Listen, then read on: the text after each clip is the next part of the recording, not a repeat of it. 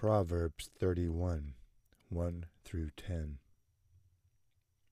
The words of King Lemuel, the utterance which his mother taught him.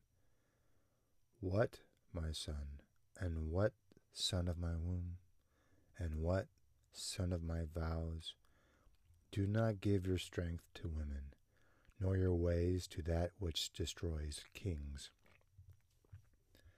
It is not for kings, O Lemuel, it is not for kings to drink wine, nor for princes intoxicating drink, lest they drink and forget the law, and pervert the justice of all the afflicted.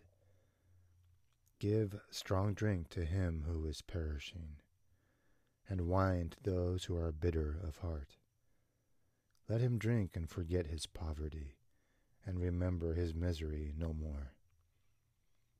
Open your mouth for the speechless, in the cause of all who are appointed to die. Open your mouth, judge righteously, and plead the cause of the poor and needy. Who can find a virtuous wife? For her worth is far above rubies.